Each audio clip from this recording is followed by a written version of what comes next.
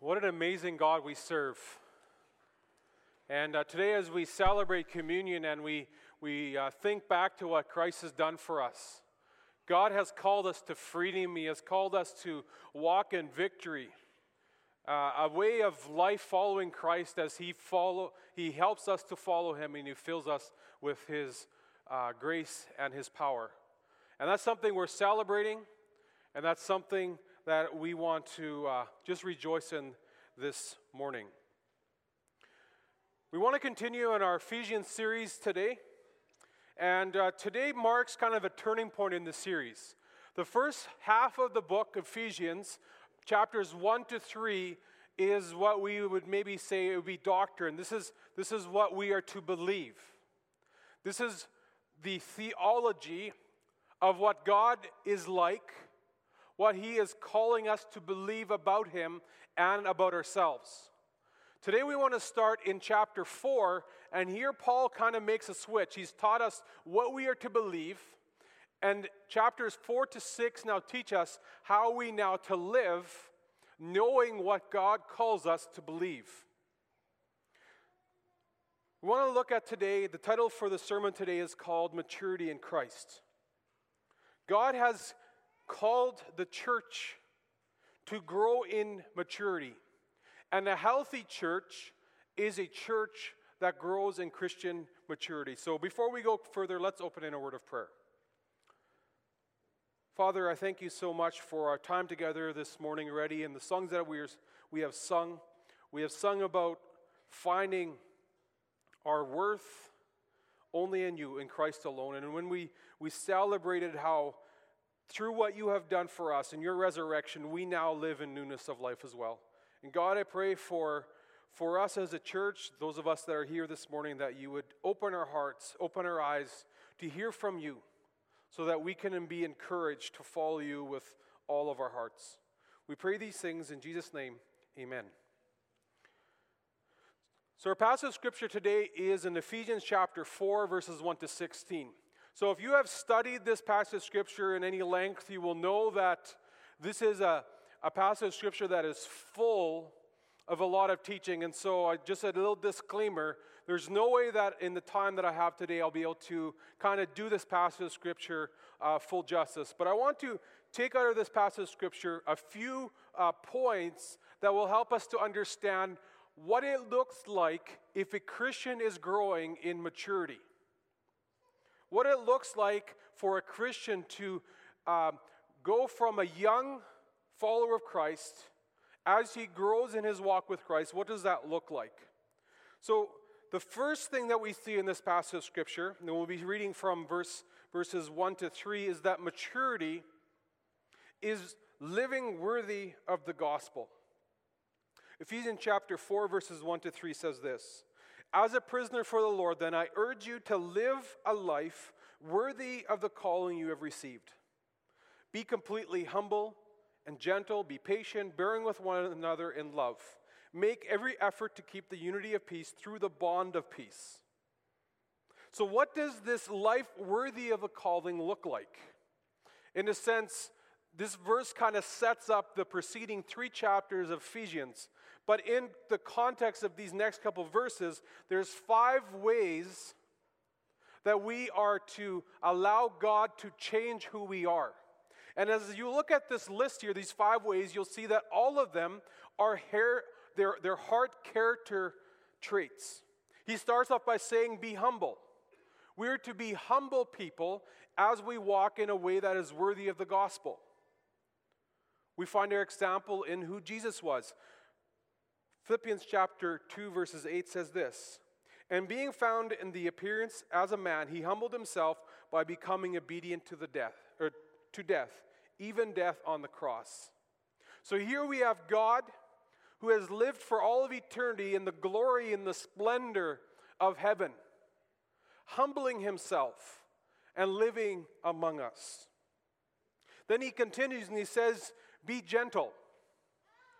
Maybe this is one of the things that we maybe wrestle a little bit as Christians, like, what do you mean to be gentle? Aren't we supposed to be bold? We just had a sermon series on what it means to be bold. Basically, gentle is strength with a soft touch. You know who you are in Christ. You know what is right, and you have a grasp on growing in Christ and what that looks like. But as you reach out to others, as you walk with others, you have a soft touch. You're pointing people to Christ, but you're not pushing them there. Another character trait of a person that is walking worthy of the gospel is that they are patient. Some of you have children, and you know that having children tries your patience. And those of you that don't have children yet, one day you'll know what I mean if God blesses you with children. You know, I thought I was a pretty patient person, and then I had one son, then I had two sons, and I have four, and there are many times when it's not something that they do. God uses them to reveal my impatience. We want things now. We want God to work in people's lives now. We want people to change how they do things now. But we have our example in Jesus Christ. 2 Peter chapter 3 verses 9 says this, "The Lord is not slow in keeping his promise, as some understand slowness. Instead, he is patient with you, not wanting anyone to perish, but everyone to come to repentance." So we have our example in Jesus Christ. Furthermore, he talks about being loving. He is bearing with each other in love. So this is more than just tolerating each other. Maybe you remember when you were a young person or a child. Maybe you're a child right now. You know those times when you sat in a room with your sibling and you wanted nothing more to go punch him in the throat, but you decided not to? That's tolerating someone, right? He's calling us here to bear with each other in love. So it's more than just putting up with a person that you kind of having a hard time getting along with. It's bearing with them, walking with them in love, having love be the thing that draws people together. And then number 5, mature believers keep the unity that is found in the Spirit. So he calls us to make every effort. See, the pursuit of peace is a choice. It's something that we pursue. Making an effort, it's something that we choose to do. Maybe we are often people that run from conflict. We don't pursue truth. We run from conflict hoping that peace will happen once we're gone, right? But God calls us here to be peacemakers. We make every effort. Jesus teaches in Matthew chapter 5, verses 9, he says, "Blessed are the peacemakers, for they will be called children of God." This does not mean that we go around and overpower people, making them, conform to what we think should happen. That's the world's way of making peace. Making peace means that we go and seek out reconciliation with people, seeking to be made right in relationship with them. And what is this unity of peace based on? It's based on the unity found in the Holy Spirit. How many of you have ever, been part of running an event or maybe part of an organization where there's more than one boss? Has anyone ever done that? Maybe it's like you're putting on this event and there's like 2 or 3 people that are kind of telling people what to do, and it's really frustrating. You're told, go do this, go take care of this, and then while you're on your way, you get instruction from someone else. You're like, no, don't do that, do this. And after trying to do that all day, it can be very exhausting. It just doesn't work. I think the church needs to recognize that we need to follow the direction, and we find peace and we find unity by following the direction of one person. And that unifying presence of peace is the Holy Spirit. Next, Paul moves on in chapter 4, verses 4 to 6. He talks about how unity or maturity is being unified around the exclusive gospel. He says this in verses 4 to 6. He says, "There is one body and one Spirit, just as you were called to one hope when you were called. One Lord, one faith, one baptism, one God and Father of all, who is over all and through all and in all." So he gives us 7 ways, and he uses this word one 7 times. First, he says there is one body. So here he's referring to the one church. So he's not teaching here that a particular local church is the one true church. He's talking about what we call in theology the universal church. So we have the universal church, which is all believers in all places and in all times. They are the people that have been saved by Christ. And only those that have been saved by Christ belong to this one church. So there is only one people of God. Only those that have been saved by Christ are part of this one body. Paul also teaches this in 1 Corinthians chapter 12, verses 12 to 13. He says, just as a body, though one, has many parts, but all of its many parts form one body, so it is with Christ. For we were all baptized by one Spirit, as so to form one body. Whether Jews or Gentiles, slave or free, we were all given the one Spirit to drink. So, regardless of where we come from, regardless of what our background is, regardless of if we are male or female, of what kind of employment status we have, when we gather together as Christ's people, we are one. There is no distinction. There is not someone that says, well, I'm from a particular background, therefore I'm, a more worthy part of this one body. No, we are all one in Christ. Next, he calls there is one Spirit. There is only one Spirit from God, and He is God. The Holy Spirit is the only one that has spoken through the Scriptures. He is the only one that is to lead the church. It is not God's plan to use other angels, other fallen spirits to speak to the church, to lead the church. There is one Spirit, and He is the Holy Spirit. We are also called to one hope. What is this one hope? The biblical definition of hope is this: we see what we have, and we see what we have been promised, and we look forward to that which we have promised. That is our hope. And as Christians, we are all looking towards the one promise, that we have eternal life, eternal relationship with Jesus Christ for all of eternity. And we look forward to that as part of one hope. He also continues, says, there is one Lord. There is only one Lord. Lord is a term that means master or overseer or leader. We only have one Lord, one master of our faith. His name is Jesus Christ.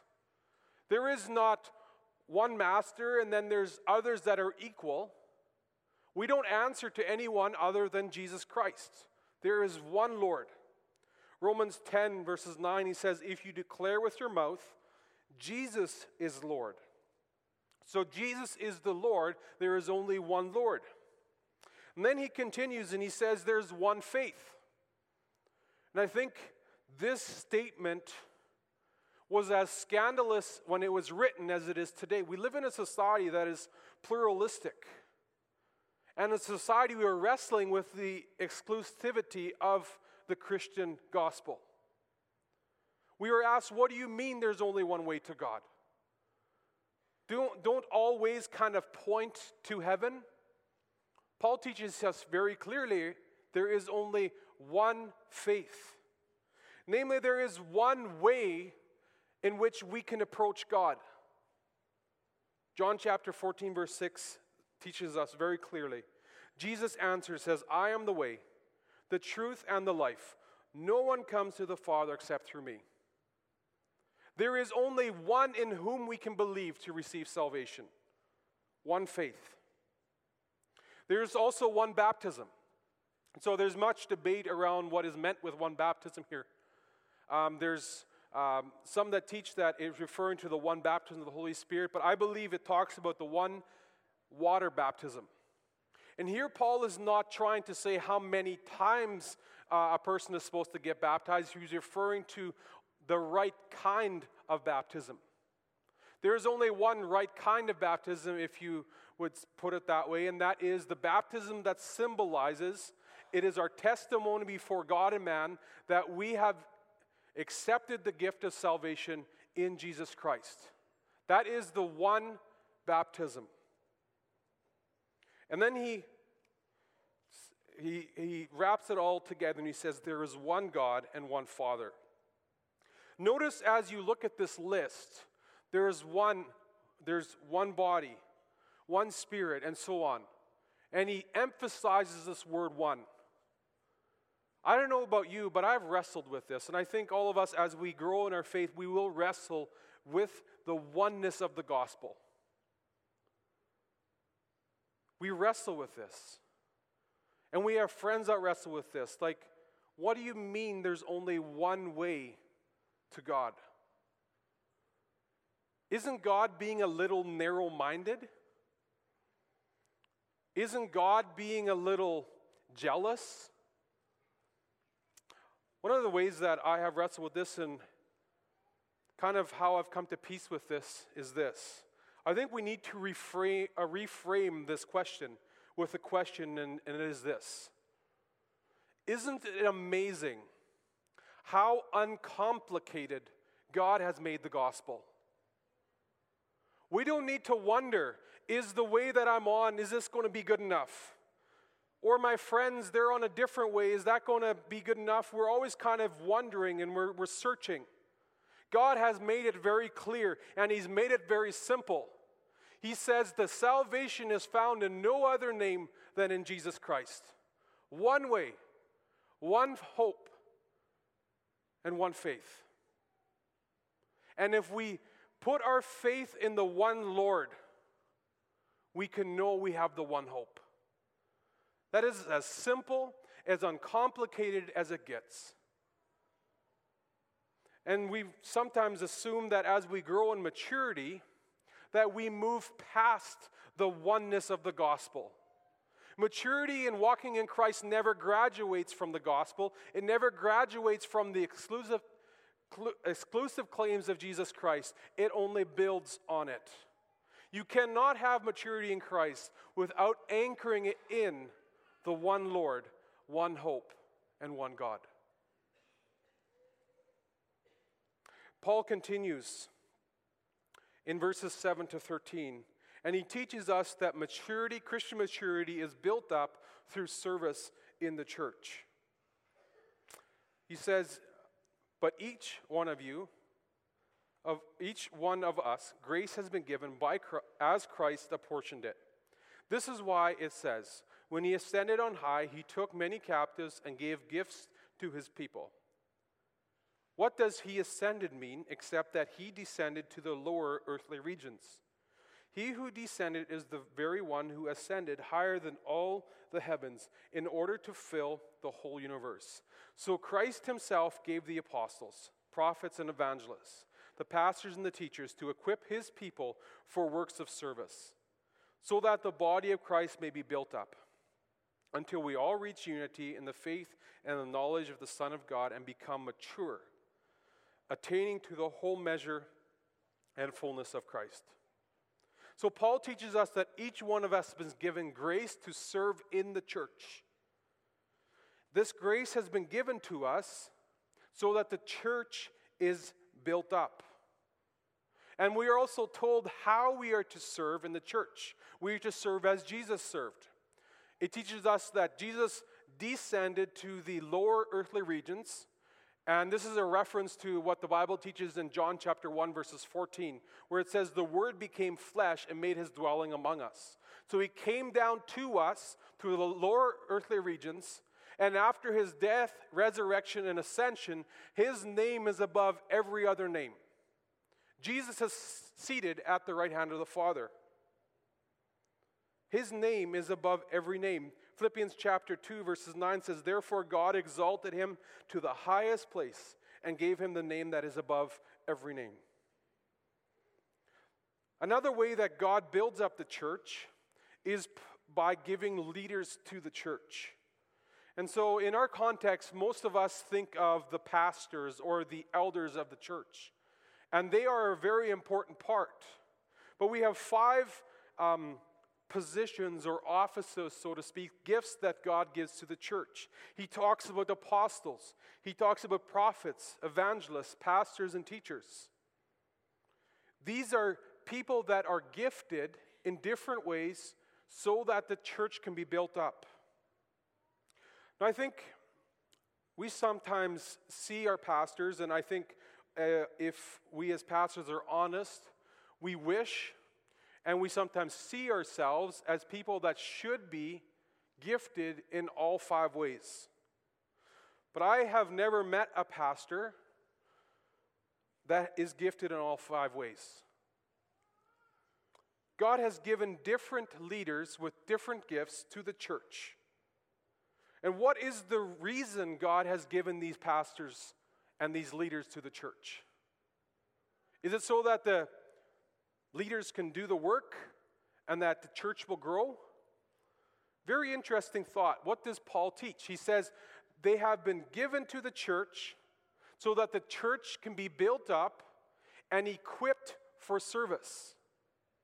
The reason why God has given leaders to the church is that we, as the collective body, can be built up and equipped to do the service. Not just 1 or 2 people, not just the leaders, but the whole church. And that is one of the biggest indications that a church is moving towards maturity.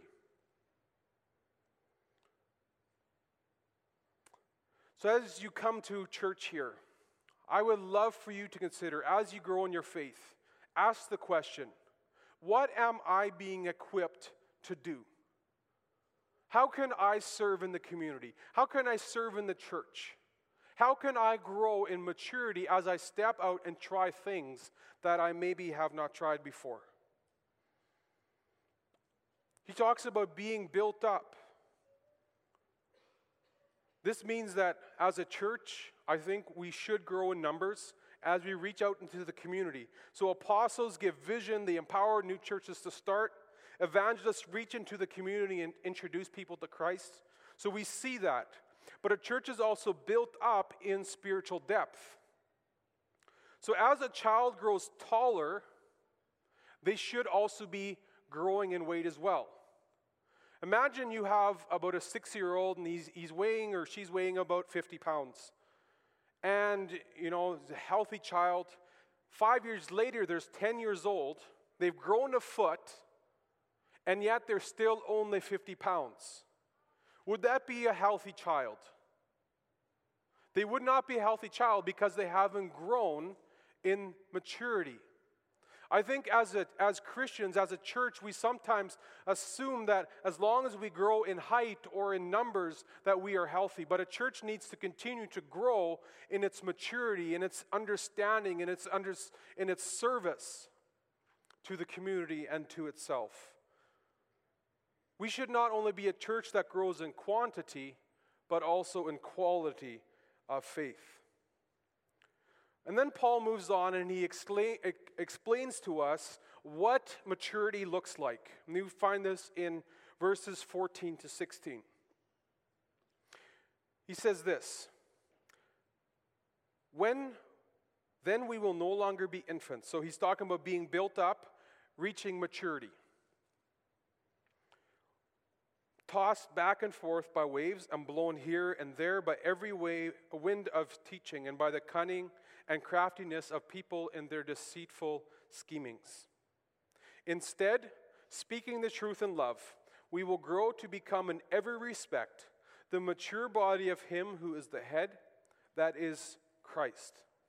From Him the whole body, joined and held together by every supporting ligament, grows and builds itself up in love as each part does its work. So he gives us 5 or 6 indications that the maturing process is happening. And this does not mean that as we mature, we will reach perfection. It's a maturing process. And we become more mature. We don't become fully mature, we become more mature. So people that are maturing Christians grow up in their faith. It says that we will no longer be infants. So if you look at some of the children in your life, Children are easy to complain, they're fickle, they're gullible, and they give up really easily. We are no longer to be infants, but we are to grow up in our faith. It says, also continuing, he says, mature Christians are stable in their faith. They're not tossed back and forth by the waves. So when they experience trials, they're not, thrown way off, and they're not questioning God's existence and His love and grace every time they go through a hard time. They're not tossed back and forth by the ways of life. Number 3, mature Christians do not jump from one teaching to another. They're not blown here and there by every wind of teaching. So if we are a people that are constantly jumping from one speaker to another, people that we find online, people that we hear on radio or TV, and we say this is the most important teaching in the world, and then maybe even a few months later we jump over to another one and says this changed my life, and we're constantly seeking the nourishment from these, quote, life-changing teachers, it's an indication that we haven't grown in maturity yet. We need to be people that are stable and growing in our understanding. It doesn't mean that it's going to be a straight path, but we can't be people that are tossed to and fro. Number 4, mature Christians are not deceived by cunning doctrine. As we grow in our faith, as we grow in our maturity, one of the things that we come to understand that there are many different perspectives. There are many different ways of seeing things. But in growing in that maturity, we should never err from that foundation. Our foundation of being one in Christ. Only one gospel. Only one hope. A pursuit of maturity is also rooted in love. Simply put, if you are not a loving person, you are an immature person. If you do not demonstrate love to others, you are not growing in maturity. And then Paul ties it all together again, and he draws us back to the one Lord. And that is the pursuit of maturity is rooted in Christ, verses 15 to 16. So as we conclude today, I want to draw our eyes back to the cross. I want to draw our eyes back to the resurrection. Our pursuit of Christian unity never moves on from Christ. The roots only grow deeper in our understanding and relationship with Christ. We don't move on from Christ. We only come to understand Him better.